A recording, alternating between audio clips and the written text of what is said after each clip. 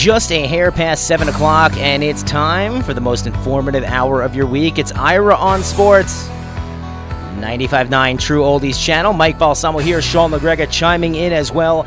And we have so much to discuss as we're really beginning to see the culmination of not only NCAA football, but we've got the NFL kind of culminating on its own, even though we're only 6 weeks into the season. This will be an exciting show. Plenty to get to tonight. Ira joins us as always. Ira's not here. Ira, I believe you're on the wrong or the losing end of a 7-hour drive each way today. So, Ira, we'll start off every show like we always do. Where have you been? Well, it was a very, very busy week. Saturday, I was at the Michigan State, Penn State disaster, and then I drove all the way to Cincinnati. I've been to about 25 of the stadiums, and I haven't been to the Bengals Stadium, which I should have. The Steelers play them every year, but I never attended a game in Cincinnati, so I wanted to make this game. But it was a tough one to make because the Penn State game ended at 7:30, and there's 2 hours to get out of the parking lot. And then the Steeler-Bengal game did not start at 4; it started at 1. So it's tough. And Cincinnati and State College are about 8 hours apart in driving, so it's very difficult. Ira, I want to talk more about the amenities in Cincinnati. I've never been to Cincinnati, the city. I've never been to the stadium, so I want to hear more about that. But it's funny you brought that up about 2 hours to get out of just State College. It wasn't that difficult getting into Cincinnati. Tell us about it.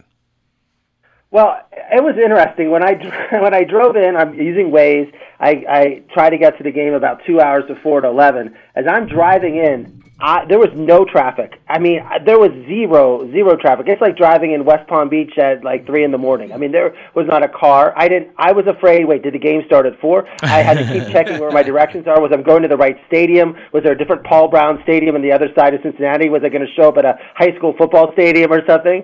And I didn't see cars. I didn't see traffic. And literally I was driving down a road, and then I just went into my parking lot. It was like half empty. And the parking lot, the guy goes, well, you have about a 5 to 10 minute walk to the stadium. And I'm like, 5 to 10 minutes? I could see it right there. I was parking literally next to the stadium. And there were people tailgating, but there was no enthusiasm. There was no energy. As everybody knows, I've been to a zillion sporting events, and this was a 4-1 Bengals. I mean, they're in first place. And you just didn't get the excitement that there were a lot of tailgaters out there. The stadium's it's on the waterfront, but there's warehousing around it. So where I parked was in like a parking lot of a abandoned warehouse. So it wasn't really that interesting to park around. There were not bars around the stadium, but there wasn't even a lot of tailgating around the stadium. A lot of roads were around. So there was just no atmosphere, no vibe. I just didn't get the sense. So no one playing loud music. It was just, very much like I'm going to a high school football game maybe. You know what, it's interesting to me because I would never have thought that, especially, the only AFC North stadium I've ever been to is Heinz Field, and it's probably the coolest atmosphere you're going to find around. The way it's situated on the river, and the tailgate's going crazy starting at 9 o'clock in the morning. Everybody's out there. I thought Cincinnati was kind of a big sports city, and you're right, Ira, they're 4-1, and you said there just wasn't that much excitement, I guess, around this team. Well, yeah. I mean, I've been talking about the AFC North. I've been to the Browns Stadium, crazy outside. I've been to the Ravens Stadium, Baltimore, absolutely a madhouse outside that stadium. Outside the Bengals Stadium, it was just relaxed, like we're going to a concert hall. There was no excitement at all. And the stadium's nice. I mean, the Ravens Stadium, the Browns Stadium, Bengals, and Heinz Field were all built around the same time, so they look the same. They're huge stadiums because this one even looks bigger because it's set up higher on a platform almost. But it's a pretty stadium. It's nice, great amenities in the stadium, but just again, there was just no enthusiasm. Well, that's what kind of took me a little bit off guard, Ira, is, talking about this team. You'd think with nice amenities, I understand when people don't show up for teams that don't have a nice stadium. You're better off watching it on your couch. But you actually like Paul Brown Stadium, and it's just weird. You related it to me on the phone earlier about going to a Dodgers game where they're kind of filling in the third inning. This is an AFC North rival match Division with a 4-1 team. Yeah, Ira, how did it go down like that?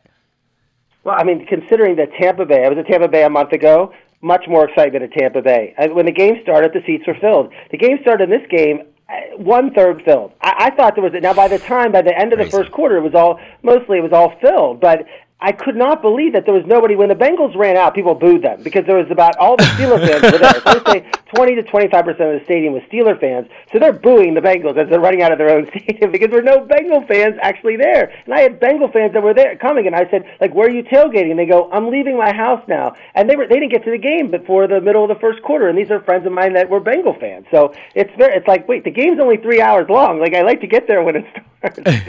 It's 7:15. You're listening to Ira on Sports. It's 95.9, the True Oldies channel. Mike and Sean are here as well. All right, Ira, let's talk about the game. A late Antonio Brown play and some good play all game by Juju Smith-Schuster gave you guys this win, but it was a little bit close for comfort, at least in my opinion, as someone looking at an AFC North matchup. How did you take in Steelers-Bengals?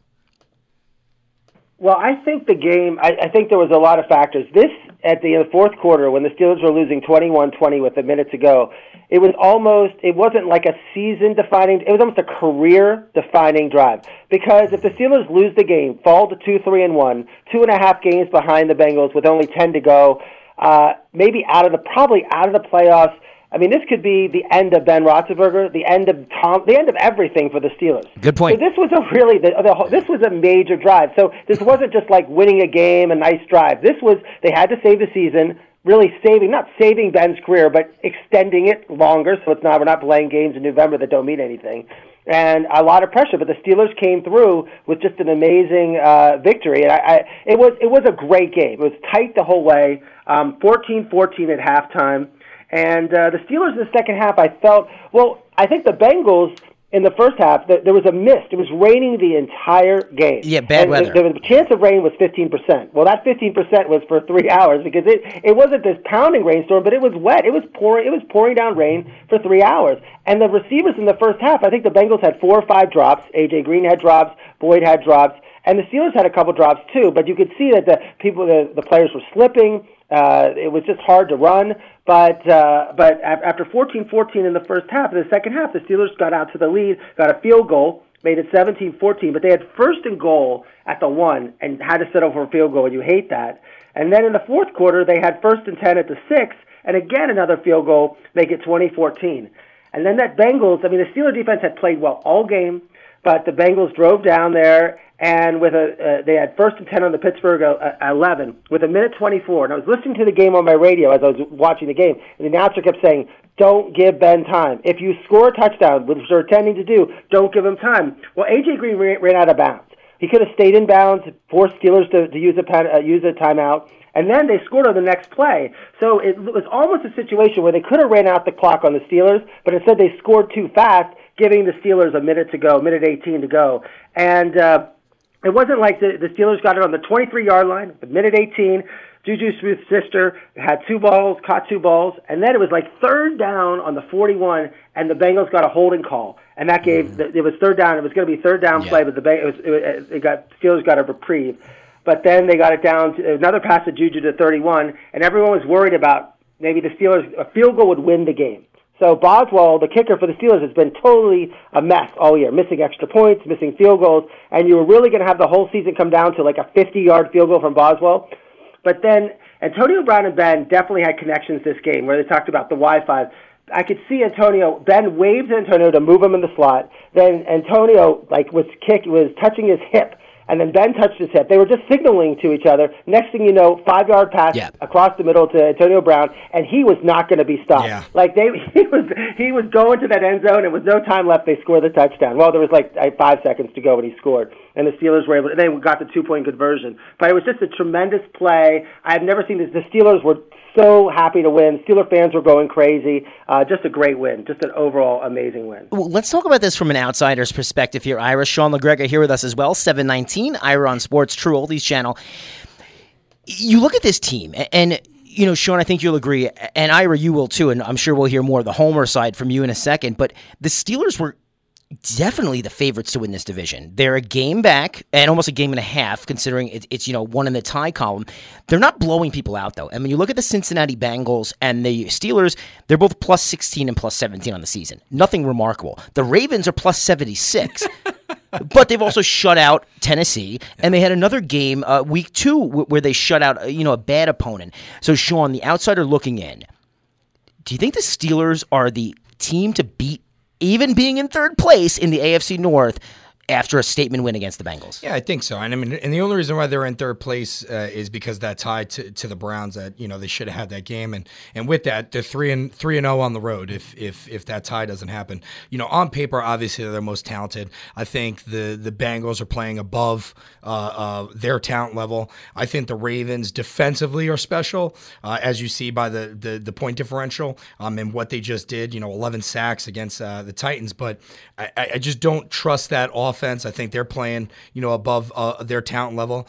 And at the end of the day, I mean, it comes down to talent in this league. And when you look at that division, Pittsburgh's been that team that's been able to just go out and kind of steamroll these teams. It's always going to be a tight race. They seem to catch a November run every year. Exactly. And the way they play, it's almost reminiscent of NFC East football, where these teams kind of, they just kind of just beat each other up. So every game is a close game. And the way they play, defense, run the ball. I think with Connor's Connor's playing unbelievable right now. I don't even know that, the reports are Bell's, hasn't even showed up. He was supposed to come back. At this point, I don't even know. They're saying he's not expected to even show up this week. Exactly, and I don't even know if they really need him. I think even though Connor, has come out and he's played phenomenal. I mean, this was really a statement game for him as well. And talking about that connection where Ira's talking about, and he kind of just hits his hip. I mean, that play was drawn Beautiful. up, and they knew where they were going. They knew exactly what they were doing. And it ends the game. And if Ben can play that way, that he showed that he can do, especially on that last drive. I mean, the composure, everything. I think Pittsburgh is definitely going to win this division. Ira, let's talk to you here because this is your division. We're looking at it as outsiders. If I were you, I would have been, like Sean said, I think the AFC North and the NFC East are the two divisions that beat each other up worse than anybody. I'm never guaranteeing a win for any team in that division. It was a hard-fought game. Cincinnati was the division leader coming in. Ira, did you expect to win this game? And also now, do you think that the Steelers are the favorite? Well, it was interesting. The Bengals announcers were calling this an exorcism because the Bengals have lost so many games to the Steelers that were just key games. So they felt like this was a statement game, and you could see the Bengals were so deflated after the loss. I did like the fact that the Steelers, I think what's happening to the Steelers is first of all, Ben looks healthy. I think he was hurt in that Cleveland game. He mentioned a little bit about his elbow, and I know he complains about a lot of things, but before this game, I get there early, I get there an hour before, and he usually was, warming up. He was throwing real long passes. There was extra zip on the ball. He was throwing the 50, 60-yard as far as he could throw, and he wasn't doing that the last couple games. So Ben looks like his elbow seems better. Their line is playing great. Ben was I don't think he was knocked down, let alone sacked the entire game. The Steelers on defense, their line played great. They had 3 sacks and 6 tackles for a loss.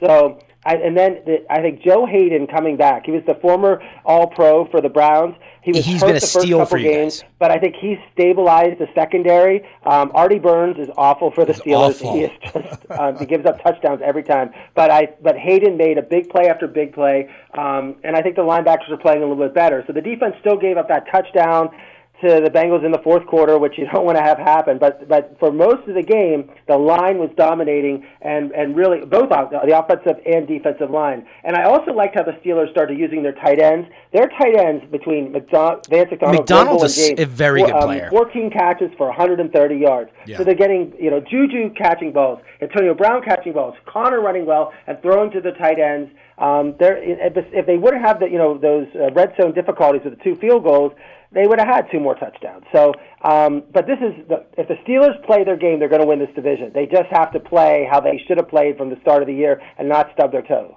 You're listening to Ira on Sports. Still to come, Major League Baseball is in the full swing of the ALCS and NLCS, and we're going to talk about what we think each team needs to do and what player needs to step up to really take this over to the next level. Also, NCAA football might already have decided their Final Four, but we've got some interesting quirks on that. Ira, you've been on this show hating Vontaze Burfict for years. As you should, because he's just the guy who... He's a total jerk, and he plays in your division. What did Vontaze Burfict do, Ira, and do you think he deserves a suspension or at least a fine for what happened in this game? I think Vontaze Burfict, I compared him to, he must have this special pass. Like when in the National Hockey League institutes, you have to wear a helmet. There were a couple players like Bobby Nystrom who played forever that had long hair. And so there was a couple players for like 10 years that played without helmets. So everybody else had helmets, he had helmets. The way the NFL was called, when you see these ticky-tack, roughing the passer penalties, when you see Clay Matthews just touch a quarterback and get flagged, and then you see how Vontaze Burfict plays, and you're watching him play like this, and it's like he can play like they played 20 years ago. He has free reign to do whatever he wants. And after the play's over, he's punching a player. He's going after Juju Smith-Schuster and pushing him. And then the play on Antonio Brown, where another defensive back had Antonio Brown wrapped up, and he was just bringing him. It was almost like a wrestling move, professional wrestling move. And Burfict runs across the field with his elbow right into Antonio Brown's head. Now, it's in the middle of the field. It's not hidden. It's not a play. And Brown had the ball. And the refs, no call, no penalty. I mean, you watch the video. His elbow went right to his head. Yeah, and it's like Burfict. Like, we're not going to call any penalties on Burfict. He can do whatever he wants. He's given free reign to play. Like, everyone in the NFL has to play a certain way. They all have to play with, like, flag football. But Burfict is allowed to play like Jack Tatum, George Atkinson, like those games. That's unbelievable. He doesn't get, he's like Teflon Vontaze Burfict now. I mean, before he was getting some penalties and he got fined, but now he can just do what he wants. And Brown was hurt, went off the field, and I thought, oh my gosh, he's done for the game. But he only missed one play, came right back, and then made that. But say Brown wasn't in that game for that final play, then the Steelers would have lost and never had that amazing play at the end of the game.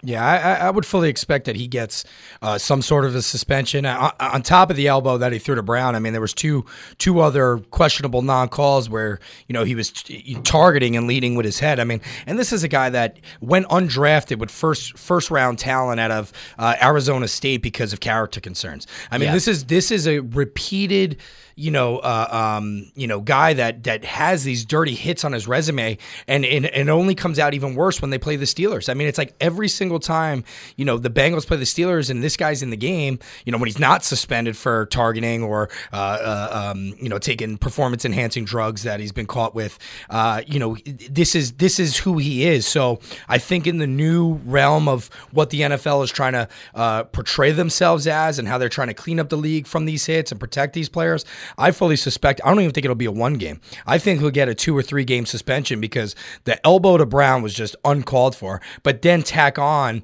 even if you combine the other 2 for a game, I think he gets a 2-game suspension because they really need to, and it's almost to a point where, like the three strikes and you're out that baseball has when it comes to performance enhancings, they have to put something in place, for hits like this. He's on 12th strike. I know you can, you look at the Clay Matthews hit from a few weeks ago. Michael Bennett had a really questionable one, on Andrew Luck when they played, I think it was last week. So it's, there are a lot of ticky-tack stuff, but when you see this and you can go back to it, the NFL has to put their foot down and suspend this guy and say, hey, you do it again. This will be your 3rd time being suspended for roughing or whatever you want to call it. You're done. And that's what has to happen because this guy is just out of control. He's beyond roughing. It's cheap shot artist. Yeah. That's the point. It's just out of control and nothing's going to do it until you start hitting this guy's wallet. Real big. 7:29. It's Ira on Sports. Mike and Sean are here as well. This is the True Oldies channel. Speaking about pathetic and not looking good, let's talk about my New York Giants. Talk about giving the Eagles some kind of confidence boost because I think the Eagles are a pretty bad team this year defensively after losing Frank Reich to Indianapolis. Ira, this was not a pretty game. The Giants, the score doesn't reflect how bad it was. They lost by 20, and it was worse if you actually watch it. Ira, if you're the Giants front office, what are you going to do? Well, I think the Giants front office is worried that they still have a job because if you listen to New York next week, we're going to have Spencer Ross. We had Spencer on about 3 months ago, and he is the former Giant announcer, Yankee announcer, and has really good connections. And I talked to Spencer today, and he's going to come on a week from now, and I think he's going to give good insight in terms of what's happening. I mean, Dave Gettleman was brought in to be the general manager of the team, and Fritz Shurmur was his guy that he wanted to be the coach. And clearly, this is not working at all. They drafted Barkley when everyone said draft a quarterback, and they didn't look good. I mean, Barkley, it's amazing. Barkley looked fantastic. People are saying he had these runs that were, he had 13 carries for 130 yards and a touchdown, and they still get killed. So there's no denying that Barkley's fantastic, but they really don't have the team and the defense around them. And the Eagles didn't, and it's not like everyone's saying the Eagles look fantastic and they're clicking. It was like the Giants are just playing poorly. And, I agree 100%. It was a terrible loss for the Giants, and that now they fall to 1-5. And, there's still hope. I mean, that division is still a 500 division. We said before, 8-8 might win it. So they're not totally out of it just yet, but it doesn't look good. And then you have Eli Manning factor, and and Fritz Shermer said Eli's still the quarterback. But we'll see what happens as the season goes on. And they don't have a young quarterback behind Eli Manning. I was just going to say, there is nobody to bring in. 5th rounder or 6th rounder from Richmond. Yeah, it's either you stick with this guy and ride him to the grave and hope that, like you said, Ira, I think everyone in the front office is scared. You hope that there's some kind of leniency from the Maras to keep them around another year, which I think they will. This franchise is not quick to get rid of people, so I do think Shermer, Gettleman, they'll have plenty more time to go, but things need to turn around. Sean, you being a Cowboys fan, I'm sure you were just reveling in this loss. Well, not really. I was rooting for you because I didn't want the Eagles. I'm not worried about the Giants. I'm worried about the Eagles. But you're on the same page as Ira, whereas Barkley is a generational talent. Yeah, he's amazing. But there's nothing else that they can do to win, and the defense for this team is awful compared to what they were 2 years ago with Landon Collins as a rookie. This was a top 5 defense, and they've just taken steps backwards. Sean, if you're the front office for my New York Giants, what are you doing? I mean, obviously, you got to draft a quarterback next year, for sure. I think the biggest mistake was because you went out and you had to pay OBJ because how old he was, what his talent level is, and at least if you got a quarterback this year, he could sit behind Manning, let Manning take the lumps. You invested in Solder, you invested in a second-round pick on the offensive line. At least a rookie could learn from a guy like Manning, on how to prep, how to be a pro. And then going into year 2, he gets a couple starts because you're not going to be that good. So then he ends the year with 4 or 5 starts, gets some playing. But then there's the optimism going into next year. Right now, if they draft a quarterback going in, now all of a sudden, OBJ is his second year into his contract, and he's going to be playing with a rookie quarterback. He's playing with a 2-time Super Bowl quarterback now, and he's not happy with the quarterback play. He's going to be happy with a rookie quarterback that won't be able to go through his progressions because he's a rookie. I mean, to me, it's kind of mind-boggling. And I thought the talent pool is a lot better in this year's draft than the upcoming draft. I mean, even though there's going to be some first-rounders in there, that's just because that's the nature of the beast when it comes to draft time. I think by taking Barkley, yes, generational talent, but you're also kind of setting him up to fail because he's 1 for 5 right now. Every 5th play is when he breaks one, and that's how he pads his stats. I mean, he had 2 plays, I think, over 50 yards, and he finished with 200 yards. I mean, he got 100 yards on 2 plays. I mean, there was 1 week, I forgot what it was, but he had 1 60-yard run, then he had 13 carries for 5 yards. If you took out the 1 run, he was averaging a yard a carry. Yeah, I mean, so when you're looking at what this Giants team is, and it's all over the place. I mean, Janoris Jenkins is not the same guy. Eli Apple's been up and down. I haven't even really seen Olivier Vernon's basically dead. Yeah, I haven't really even seen anything from Landon Collins that showed me he was, the defense, a potential defensive player of the year, whatever it was, 3 years ago. You invested $200 million into that defense, and they're one of the worst defenses in the league. I mean, you continue to make wrong decisions at the top of the draft. This is what your product is, and you're setting yourself up. I would be surprised if OBJ continues this course that he's taken, if he's on the team, not next year, but the year after. I wouldn't think so. Yeah, I would have to assume that they would trade him and just kind of do a complete reset. Speaking about the Giants defense, when it comes to point differential, there's only 3 teams that have given up more points than them as far as what they've scored. Crazy. Buffalo, Oakland, and Arizona. So this is not the company you want to be in. Ira, since I'm so disgusted with this team. Let's move on to our Miami Dolphins versus the Chicago Bears. This was a weird game, and it was a last minute. There's all the memes online. Oh, Ryan Tannehill seeing Khalil Mack suit up, like, you know what, my knee hurts. I can't go out there today. We know that's not the case, but Brock Osweiler, Ira, looked pretty good. Well, they didn't win the game. After the Steeler game ended, and the Dolphin game had just started the overtime. So you're everybody. So again, I like when you get sitting in the club, you can go out and see. They have big screens of all the different games in the club section. So I watched the whole overtime, but it was when I see Brock Osweiler, I'm like, wait, is this a replay of a game like 2 years ago, or like what's he doing? Like, what's he doing out there as the quarterback? And I saw his stats that he played the whole game. But a tremendous win for the Dolphins. I mean, again, I think the Bears defense. Again, I look at this game like the Jacksonville game, which we're going to talk about in a second. That it used to be good defense trumps good offense all the time. And now suddenly in the NFL, your defense, even you can have the best defense in the NFL, but it still can be scored on. And that's what happened with Jacksonville, and I think the Bears defense too. The Bears were saying, okay, now our defense is back. We have the greatest defense in the world.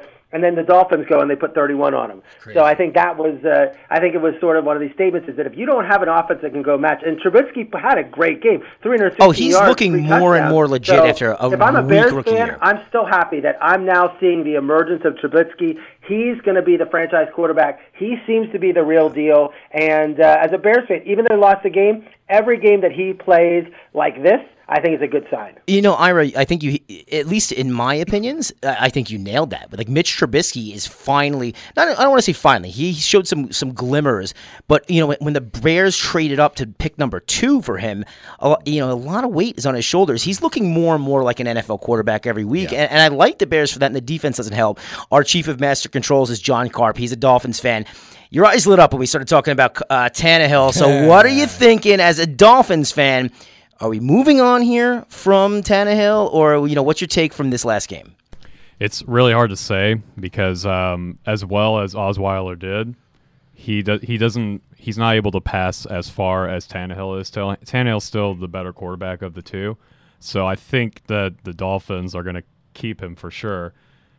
But the question's still out amongst me and everyone else in Dolphin fandom is Tannehill our quarterback? And that's been a question we've been asking for the last 4 or 5 years. No, that's 100% the question that you guys have been debating. He had a 4,000-yard season through 30 touchdowns. That was 3 years ago. He's an ACL tear removed from there. Sean, outsider looking in, if you are the Dolphins, you think you're looking to move away from Tannehill here with a Brock Osweiler pretty big win? Well, I mean that's up for debate. I think you still go back to Tannehill. It's the old, you don't lose your job over an injury.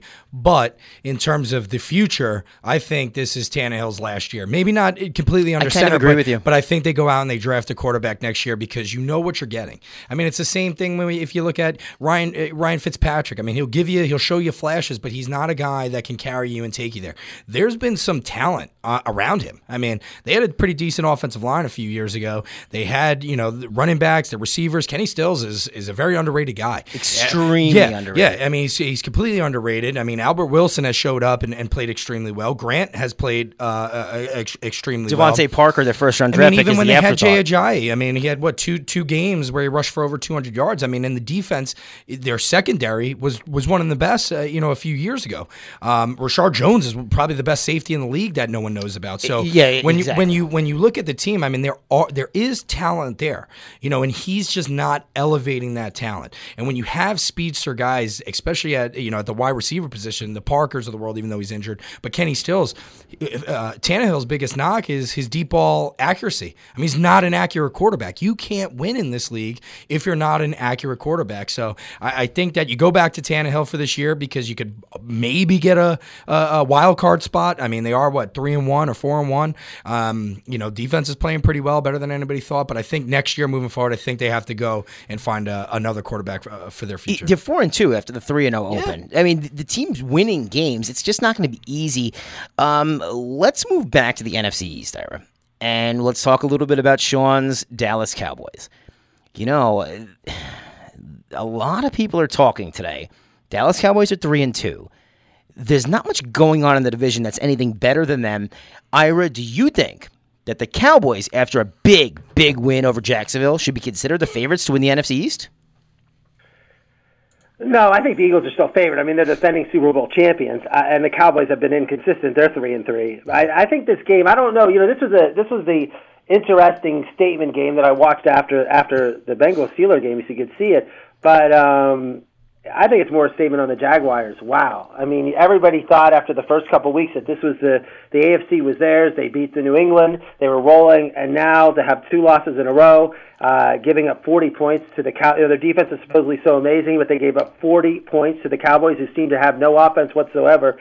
This is a statement on Jacksonville. Jacksonville's suddenly now not this dominant team, and the questions on Blake Bortles just keep coming and coming and coming. And you wonder, nationally they're attacking Bortles. I'd like to see in Jacksonville what he's getting in terms of the pressure, but there's a lot of issues with that team, and I don't know if Jacksonville can get out of this free fall. It's interesting that you bring up, how that's working, because I have to assume if you're in the Jacksonville front office, there's a phone call put in for Teddy Bridgewater already. You have to be at least kicking it. Even Ryan Fitzpatrick, you probably, kick the tires on him. This loss, granted, I didn't think Jacksonville would let up 30 points to the Chiefs, and they are probably the best offense in the league.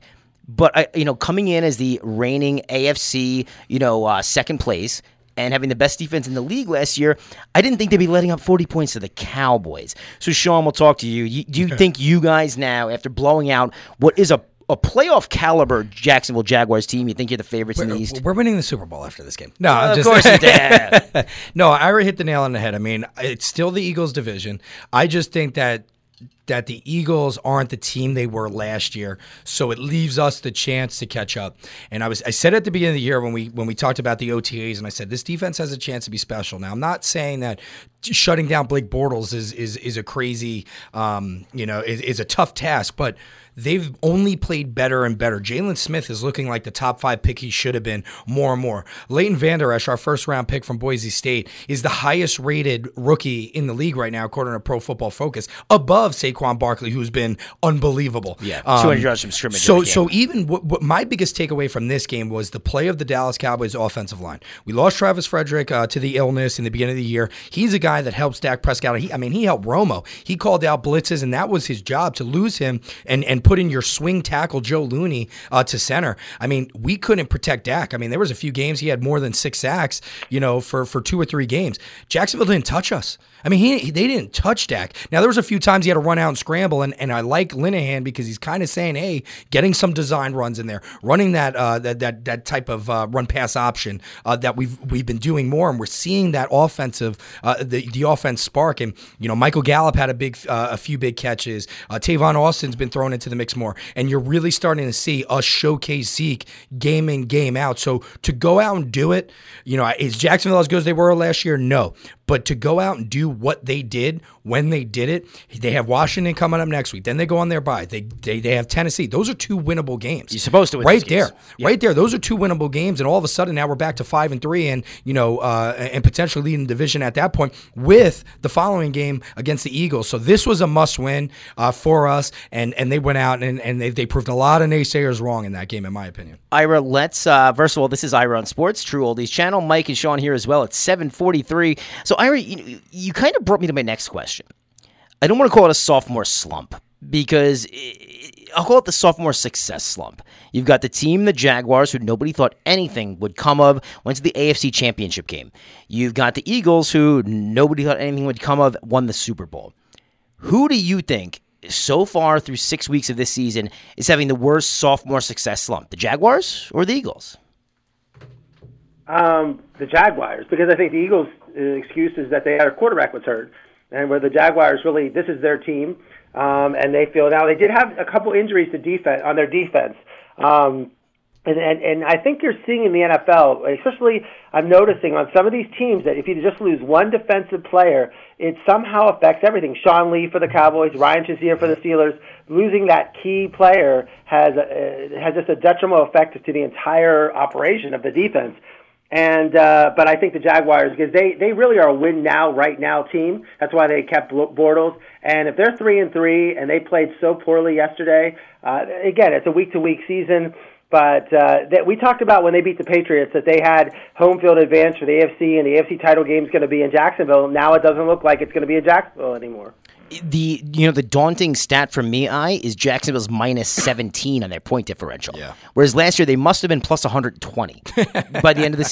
Seriously, they're winning games by 10. They're holding teams to 8 points a game. They're not doing that this year. And Blake Bortles can be blamed for everything when it comes to scoring points, not when Dallas, who is coming in with the 31st ranked quarterback, drops 40 points on you. That reflects on your defense.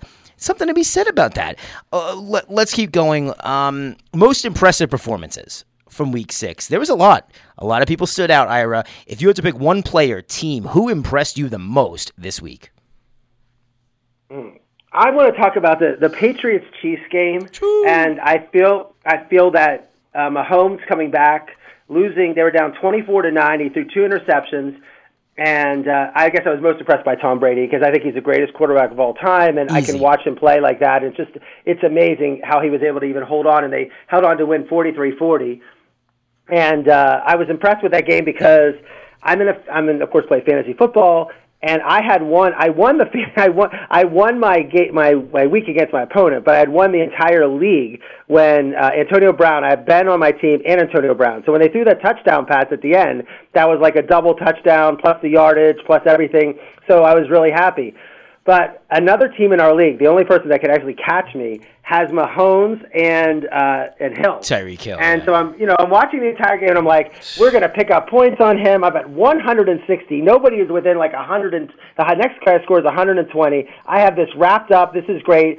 And that play for that 75-yard pass play, when the team has Mahomes and Hill on the same team, that's worth like bonus points and touchdowns. 24 and points total. It was like a 50-point play, a 50-point fantasy play. And I was reading somewhere where someone did say it was one of the most important fantasy players in the history of fantasy football in terms of one single play.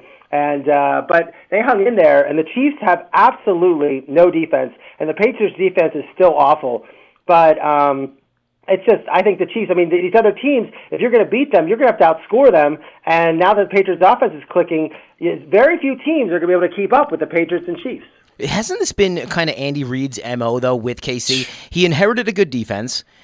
They kind of let that wane off. And then you see Alex Smith coming in going 13-0 some years.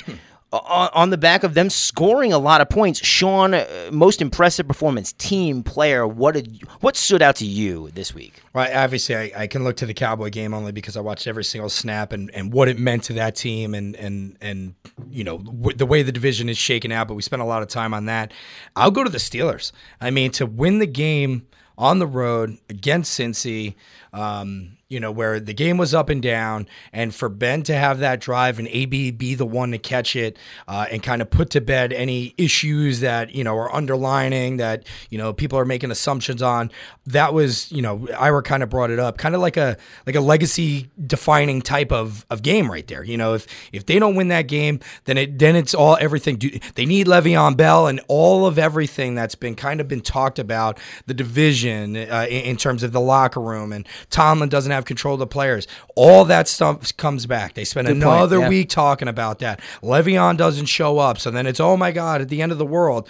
That was a game they needed to win. They won it. Ben played like the Super Bowl Hall of Fame quarterback that he is. AB showed why he's the best receiver in the game. Juju Smith is an emerging superstar. If he's not a number one. He's unbelievable. He made 3 or 4 catches where I was like, he wow. outshined Antonio. Oh yeah, no. Yeah. He is amazing. He's an athletic freak. So I just thought it was a big win for the moment and what it meant for this week in terms of them going to the media and just kind of what a 180 that one play did for their upcoming week. It's 7:48. This is Ira on Sports 95.9 True Oldies Channel. Mike and Sean are here as well.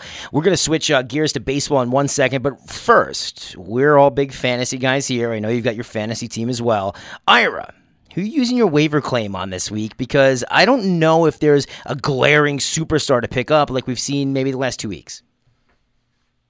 Well, considering that I'm playing Steelers, I have Connor and I have Brown and I have Juju and Ben, so I have all Steelers. I've been trying to. I think if you come this week, I don't think there's. Ish Smith. Like the question is, no one really on the waiver wire scored a lot. The backup running back in Atlanta looks like he's getting some touches that people didn't think he was going to get before. So Ronald Jones looks like he might be carrying the ball in Tampa, and he's on a lot available in most leagues. Some of these rookies that they're trying to get into the mix. I would say some like a running back I would say Ronald Jones is still available, and I think that Tampa Bay might start using him instead of Peyton Barber, even though Barber had a good game. Sean, what about you? Waiver claim, who are you taking? I'm going to stay on the same team, but I'm going to go Jameis Winston. This Bucs defense is awful.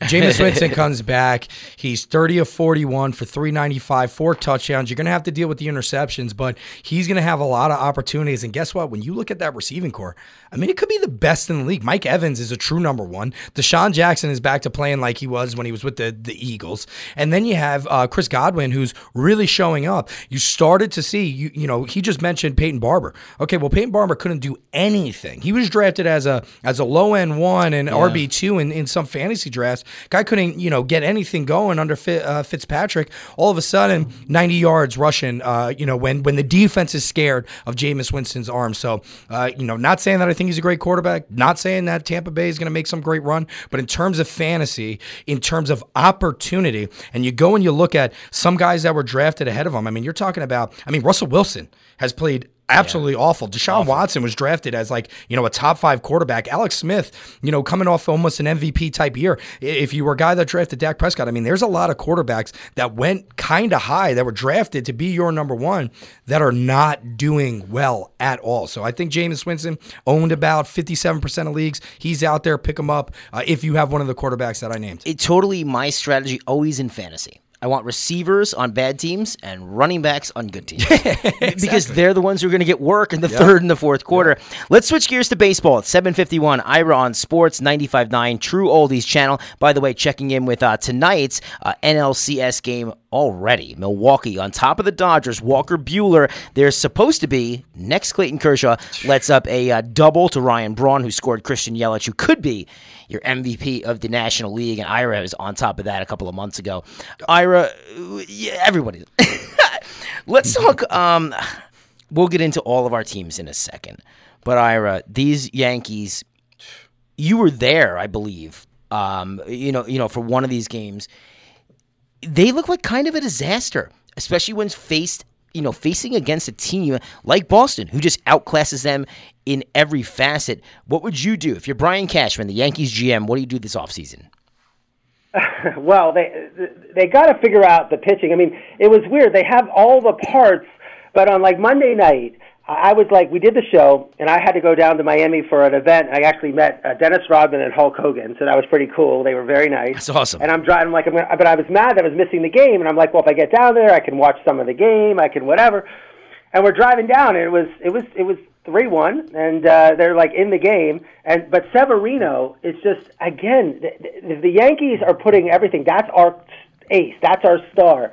He is now in 2 playoff series just not been the superstar. And he had 3 innings, 7 hits, 3 runs, and then they bring Lance Lynn in the fourth inning, and he gives it with the bases loaded a starter, and that's what. And then Chad Green. So suddenly a lead that was 3-0 became 10-0, and they're down 10-0, and the game is over. How you can let a game like that? I mean, that's Aaron Boone you cannot get blown out in a game when the series is 1-1 and it's best out of 5. Like, he had to do everything to stay in that game. I mean, I just don't understand how he let go of that game and how the Yankees couldn't stay with him. And then again on Tuesday, Sabathia just pitches 3 innings and gives up 3 runs. And Porcello, who's not the best pitcher in the world for the Red Sox, he pitches 5 innings, gives up 1 run. Now, they came back at the end, and my friends who were at the game thought it was amazing. In the 9th inning, when Kimbrel, the lead was 4-1, the Yankees put men on, scored 2 runs, made it 4-3, got bases loaded. But still, Kimbrel came in, closed them out. But the Yankees have got the trade was to DeGrom. They have got to get a frontline elite player, and it's not Severino. He might look good some games, but I just think they have to get an ace pitcher, and that's the number one priority. And they have the money to pay for it, so they just got to get the right one. I think more of the issue is that people don't come on the market that are in that position. I think the Yankees would throw any amount of money at a Chris Sale. If he came up, or a Corey Kluber, they just don't come to the market, and that's going to be the tough part for them. Severino did open up the season 10-1. He's only 24. And he's taking leaps and bounds. I mean, he's definitely taking leaps and bounds, and he is. He's 24, so I give him a little bit of a break there. And I think where we're talking about what Cashman needs to do this offseason. I mean, in terms of bats, they're looking at Machado or Harper. Harper's bat is made for the Bronx. I think they got to bring Happ back. They're going to look at Patrick Corbin and the D-backs. Apparently, that's already like a done deal. Yeah. Dallas Keuchel, a Yankee killer for the Astros. I mean, they got a lot of money that they got to spend on all those great players. He's coming up. I'm sure he's going to draw some interest. I think, when you go to the pen, they got to bring Britton back. Robinson's a free agent. I think they retain him. If they can't keep one of those guys, Andrew Miller, ex-Yankee for the Indians, he's a free agent. But I think one thing that no one's talking about, and I think no one's talking about it because when you look at the contract, but Clayton Kershaw can opt out. He's got 2 years, $65 million left. Now, the reason why I think he could opt out is because he'll be 31 entering next year. Yeah, he wants an 8-year deal He now. wants another 8-year deal. With the injuries, he knows if he waits another 2 years, he's not going to get it. And the way he's been out for multiple games for the past 2 or 3 seasons due to the back injury, he has not performed in the postseason. He's looking at it as like, for me to get another long-term contract at 8 to 10 years, this is my shot. I think he could opt out. And if that happens, where you're talking about one of those top-end guys, and I'm not saying it's happened. I'm just saying if he's looking at, where he is with his injury history, that could be a play right there, and the Yankees would certainly open up the checkbook to go get a Clayton Kershaw type player.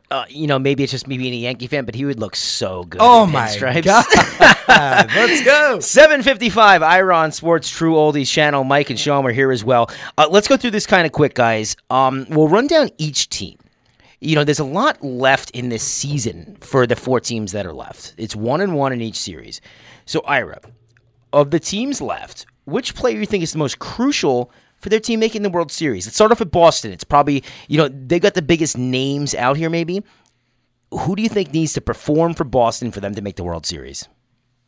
Well, they're middle of the lineup, Betts and Martinez. I think if they're hitting, but the Red Sox have got to do what they did yesterday, which is just even when Price pitches terrible and they give up 4 runs, but they're able just to pound these other teams to submission. They're able just to get men on base, hit the great home runs. I mean, they can score. They had one of the greatest runner differentials in Major League history, and they really just need to keep hitting. And so when their pitching is when they don't have sale pitching and they're not great, they can win games. They're the one team, and the Astros too, but they're going to have to out-hit the Astros. They're just going to have to win a game like 12-9, 12-10. Yeah, you're right. But if Betts and Martinez don't hit, they're not going to win those games. No, you're absolutely right. By the way, David Price makes $1 million a start. Oh my God! To go out there and be 0-10, mediocre baseball player. He was 0-10 in playoff appearances leading into that game. That's crazy. Sean, what about you? If you're Boston, who needs to step up? I think it's Chris Sale. I mean, being Chris Sale, being one of the best pitchers in the league, and only giving your team 4 innings, ain't gonna get it done. It's 2 earned runs, 4 walks, 5 strikeouts. I mean, that's not a Chris Sale performance. Now you're seeing, he went to the hospital. He's got a stomach illness. We don't know exactly what's going on there, but if this team's gonna go places, I think Chris Sale, it's gonna be on Chris Sale's back. The bats will carry him, but they do need their ace because David Price ain't getting you there. Ira, you were touting Houston months ago, saying that they're the class of the AL, and you're not wrong. Who do you think though needs to make the next step to make this, to put this series out of reach? I don't think it's the next. I think Verlander has to have another good start, and if they could pitch him if he needs another start. But I think right now Verlander looked great. I know he pitched only 6 innings, but I think that if Verlander gets another, it's 1-1. I think last night was a weird. Cole pitched poorly, but you get another win out of Verlander, maybe another 2 if he has to go 7. But he's the key guy. I mean, he's the best pitcher in the series among a lot of good pitchers. He's the best in baseball right now, and he's the most postseason. He's great in the postseason. If he can shut down the Red Sox, the Astros, their lineup's going to hit. I expect the Astros to win this. In 4 and 5, I think the Astros are going to win the World Series. They're going to win this series and win the World Series. I'm hoping as well because I hate Boston so much, but it's just so hard to count these guys out. Let's move to the NL, Ira. You're a big Dodgers guy. Maybe not a Dodger fan, but you're in LA all the time. You go to the games. Who needs to take the next step for the LA Dodgers to make sure they make the World Series? Well, I mean, it was, if you can remember, the weird thing about Kershaw, he's had such postseason not success failures. Bad. And he looked good because in the last series he's pitched well so far in the playoffs. So you're looking for a great game in Game 1, and he has a reliever, Woodruff, hits a left-handed home run off him. It's also like when Adams for the Cardinals hit a row. I mean, it was like he hit the ball and he was in shock. Everyone else was in shock. And Kershaw looked like in total shock. Like, how did this happen? When you let a reliever, and I think that set the tone for the first game. And then Kershaw, they end up losing 6-5. But I mean, he's only had, over the last 2 years, Woodruff has had 27 at-bats over 2 years of playing, and he hits a home run off Kershaw. And the Brewers used 7 pitchers. Their starting pitcher only had 2 innings. Hader came in and pitched 3 innings. But I think if they can use, Hader looked like he was lights out. And I think if Milwaukee can somehow use him more judiciously, not put him in for 3 innings, he seems to be able to have the Dodgers' number. But the Dodgers have so many players. They use their bench well. Machado's on that team. I mean, this is a 7-game series. Yeah. So it's a tough one. This could be a great series. Yeah, I agree with I think Kershaw has to step up. I mean, 3 innings, 6 hits, 4 earned runs. I mean, giving a home run up to a reliever. I mean, he's the guy where we talk about, you need an ace. We're talking about the Yankees. They need an ace. They need to be able to trot a guy out and get a win. I mean, Clayton Kershaw needs to be that guy for the Dodgers. He needs to be counted on for 2 to 3 wins every series because he has that ability. And for whatever reason, he can't tap into that when he gets to the postseason. So, I think without a doubt, it has to be Kershaw has to step up. Let's move on to Milwaukee. I mean, a team that nobody was putting in the NLCS to start this season. Nobody knew Christian Yelich would put up the numbers that he did, or that the Josh Haders of the world would take the step from back-end reliever to Cy Young caliber down the stretch. Ira, if you're a Milwaukee Brewers fan, who needs to take the next step or just overperform to get to the World Series? I'd like to see Kane step up, their leadoff hitter. I think that Kane, I think he causes. He's one of the few guys that has speed on the bases that other teams don't have. I think he's dangerous. You saw what he did when he played at Kansas City. It changed their team without having him. I think if he can sort of disrupt the Dodgers, and if he gets, I think, and I think if he's able to make some, get on the bases, steal some bases, score from first base on doubles, I think that set the tone. So I think he's really going to have to play well the rest of the series. Shawnee, what do you think? Christian Yelich needs to hit 19 home runs, or you're looking at someone else here? No, I'm looking at Yelich. I mean, going into this game 3, he's 1 for 8. I mean, he got on base with a walk. He scored. He scored the run, so they're up 1-0 at the end of the first, heading into the second. So you need that guy. I mean, he's your MVP. I mean, he carried. I don't want to say he carried this team. I mean, they have a very good ball club, but he was instrumental. And in my opinion, I think he's the NL MVP. I mean, so you need your MVP to play like an MVP, just like the Dodgers need their MVP to play like an MVP. 1 for 8 in 2 games, that's not going to get it done, but hopefully he can turn it around. But I think Yelich is the guy there. 8:02, Ira on Sports, 95.9 True Oldies channel. Hey, big shocker here. We're going a little bit over on this one. That happens every week. Ira, who are you taking in the World Series? These series are both tied 1-1. Who is playing in your World Series? I think the Astros and Dodgers. I think the Dodgers will figure out a way. It'll be a repeat of last year, and I think it'll be just those two. But I think the Astros, what the Astros would like, I think, is to win the series quickly. They want to win, but also so they can have Verlander start Game 1 of the World Series. Sean, what about you? It's 1-1. You giving the Brewers any shot here to upset the Dodgers? What do you think? No, I mean, I think they have a shot. I mean, they're in this series for a reason. I mean, they're a good, well-rounded club, but I think LA just too much firepower. With their arms, their bats. Houston, I think I think those teams are pretty evenly matched. Me too. I just think. And it's just a great series, but I just think Houston has a little bit more talent, and especially too with this Sale injury, the stuff we don't know exactly what's going on. No reports have really come out outside that he had to go to the hospital and he's been released. But I think it's LA and Houston, and we're setting it up for another great World Series. Listen, I've had bad Chipotle before. I don't miss playoff games, so I don't know what's going on with Chris Sale, but you got to be a little bit worried if you're a Red Sox fan. It's 8:03, Ira on Sports. Let's switch gear. College football quick. Ira, you were at Penn State versus Michigan State this past weekend, and I think we can say Penn State season's over. It was one of the most, I would say, top 10 disappointing losses. I've been to 200 games. It was terrible. Penn State's a 14-point favorite. There's 107,000 people there. It's homecoming, and they were just lost to Ohio State by 1, and they had a 2-week layoff. And they came in this game, and they played flat the entire game, and again, could not hold on at the end. I mean, it was it was just a total disaster. Michigan State was missing 6 starters, their tailback. They really had a disappointing season. They lost to Arizona State. They almost lost to Utah State. But when I was there before the game, you saw the size of Michigan State. They're huge. Like to be a 2-point underdog favorite, I didn't think Penn State was 14 points better than them, but still, Penn State did not come out to play at all. One interesting thing before the game, Mark D'Antonio gets a lot of criticism, the coach of Michigan State. I've never seen a coach do this. He walked every single player on the Michigan State team, every single one of them, and talked to them before the game as they were warming up. I see in the NFL sometimes where people just slap on the back, but he literally went to every single player and almost had a conversation for like 2 seconds or 3 seconds, but you just see that he every single person, and I think that matters. I mean, and he coached a great game. I mean, it was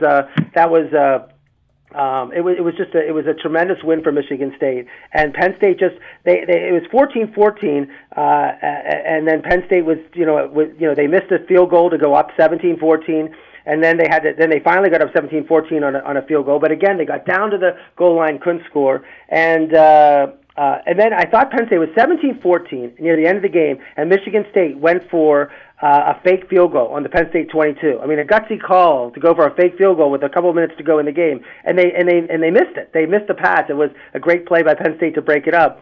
But then Penn State, with 4:40 to go, went 4 plays and out. And then Michigan State punted. And then Penn State, again, another 3 and out. And then with 1:10 to go, it's almost like the Steeler game. With 1:10, when the Steelers had it, they went and they drove down on their own 24 and scored with a touchdown. Penn State's defense just folded, and they lose 21-17. They only left. The smart move was they only left Penn State with 13 seconds left. And again, what these teams are doing, I think you just cannot, and you saw it in the Patriot game, is that when they went down to score, they said, we're going to go down, we're going to score, and we're not going to leave the Chiefs any time left. And you're going to start seeing this more and more. It's not just score. You've got to not leave the teams any other chance to score. And Penn State had 13 seconds to score at the end. There was not enough time left. But that Penn State's defense, it's a terrible loss because, and we'll talk about later, 2 losses, you're out. You have no shot. And the way everything broke with all the upsets, Penn State would have been sitting at number 5 this week. Instead, they're number 19, and their season's over. The best example of kneeling on purpose to save time is Maurice Jones-Drew throwing his knee at the ground. But that's something that, since that's happened maybe 5 years ago, teams are changing the end of game clock management. Let's talk about our Final Four next week, because a lot of things are going to happen. Ira, a ton of upsets this week. What stands out to you the most? Well, I think Georgia losing. I mean, that was crucial. I mean, they were the 4. We talked about we'll get to next week, but in terms of how it's all going to break down. But Alabama, Notre Dame, Ohio State, and Clemson, they're in. Right now, if the playoffs are tomorrow, there's 100% certainty those are the 4 teams. Georgia was at that table, and Georgia losing to LSU 36-16, they're out. Now they have a chance. They can play their way in, but they're out. They don't. They have it. I think West Virginia going down to Iowa State. I know Kirk Herbstreit predicted that. But Will Greer was a Heisman Trophy candidate, 11 for 15 for 100 yards and a touchdown. Terrible performance in West Virginia. Now they're in the mix. They don't have a seat at the table. They are going to play out with Texas and Oklahoma for the Big 12, and they might. I think everyone from the Big 12 is going to have 2 losses. Oregon, Washington in overtime. When Washington had a chance to win, Washington now has 2 losses. Oregon unless Oregon somehow, they have 1 loss, they win it, but they have no non-conference victories at all. They played a very easy schedule. Yeah. I think the Pac-12 is out of the playoff mix, and Washington was the last hope. I mean, the major hope for them to lose. Just a tremendous upset. Notre Dame almost lost to Pitt. Yeah. I mean, that would have been a crucial, horrendous loss. But and then Miami losing to Virginia, just a terrible performance that we were texting they have back some quarterback and forth issues about. there. Again, unsportsmanlike conduct penalties. When they had Virginia stopped and had a chance to get the ball back, then to have a late hit, and when you actually are going to get the ball back and then extend the series, the quarterback play 12 Rozier was 12 for 23 for 100 yards. Just not a good performance from Miami at all.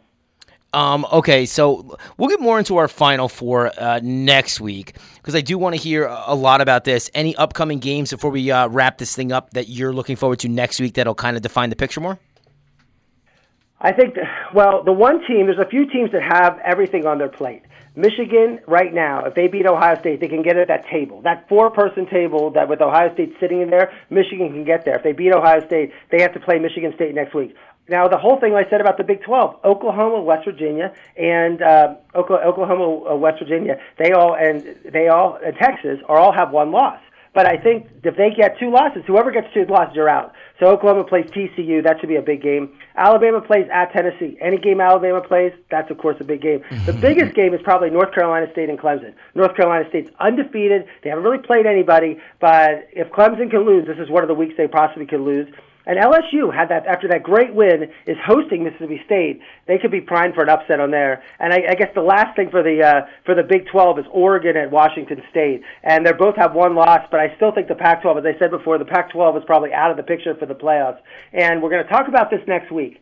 But I'm telling you, I think Central Florida. I'll show you how. I don't think it's just like a wild, crazy scenario that I think Central Florida might be, not to be one of those Final Four teams, that they're going to get that seat at the table with the Alabamas, the Ohio State, and Clemson, that Central Florida could be, with just a couple games going the right way for them, could be the 4th team in that, which would be amazing for first time a Power 5 school ever would play for a national championship. I can't wait to hear about all this next week on Ira on Sports here right on the True Oldies channel. It's 8:10. Before we wrap it up, guys, tonight, kicking off in just about 5 minutes, San Francisco 49ers visiting the Green Bay Packers. Packers are laying 9.5 points. That's a lot for a Monday night game. Ira, who do you like? Well, I like San Francisco is so hurt. I mean, their injuries are they're. I just can't see how they can be competitive in this game. I'm not a big with Packer. The 10 points though. I'll give you the 10. Great, but also Aaron Rodgers plays great on Monday Night Football, Sunday Night Football, prime time. So I would lay the points and bet the Packers. Sean, can you justify 9.5 here? Yeah, I think the Packers blow them out. And it's actually moving. The money's moving towards San Fran because about 2 hours ago it was 10.5. So maybe Vegas is on to something, but I just don't see it. And the biggest thing is Green Bay's defense, which they're really not known for, especially over the past few years. Their defense has really started to play well. So I think it's just way too much. Aaron Rodgers is way too much for that defense. But you could see some junk time touchdowns from San Fran where Green Bay takes the foot off the gas pedal. So maybe that's what Vegas is seeing here. That would be my only worry betting this game. Green Bay's going to win. I'm worried about the foot off the gas at the end with the speculative defense. CJ Beathard maybe putting something together to bring them within 10, but I'm not counting on it. Mike, and also next week on Monday Night Football is the Giants.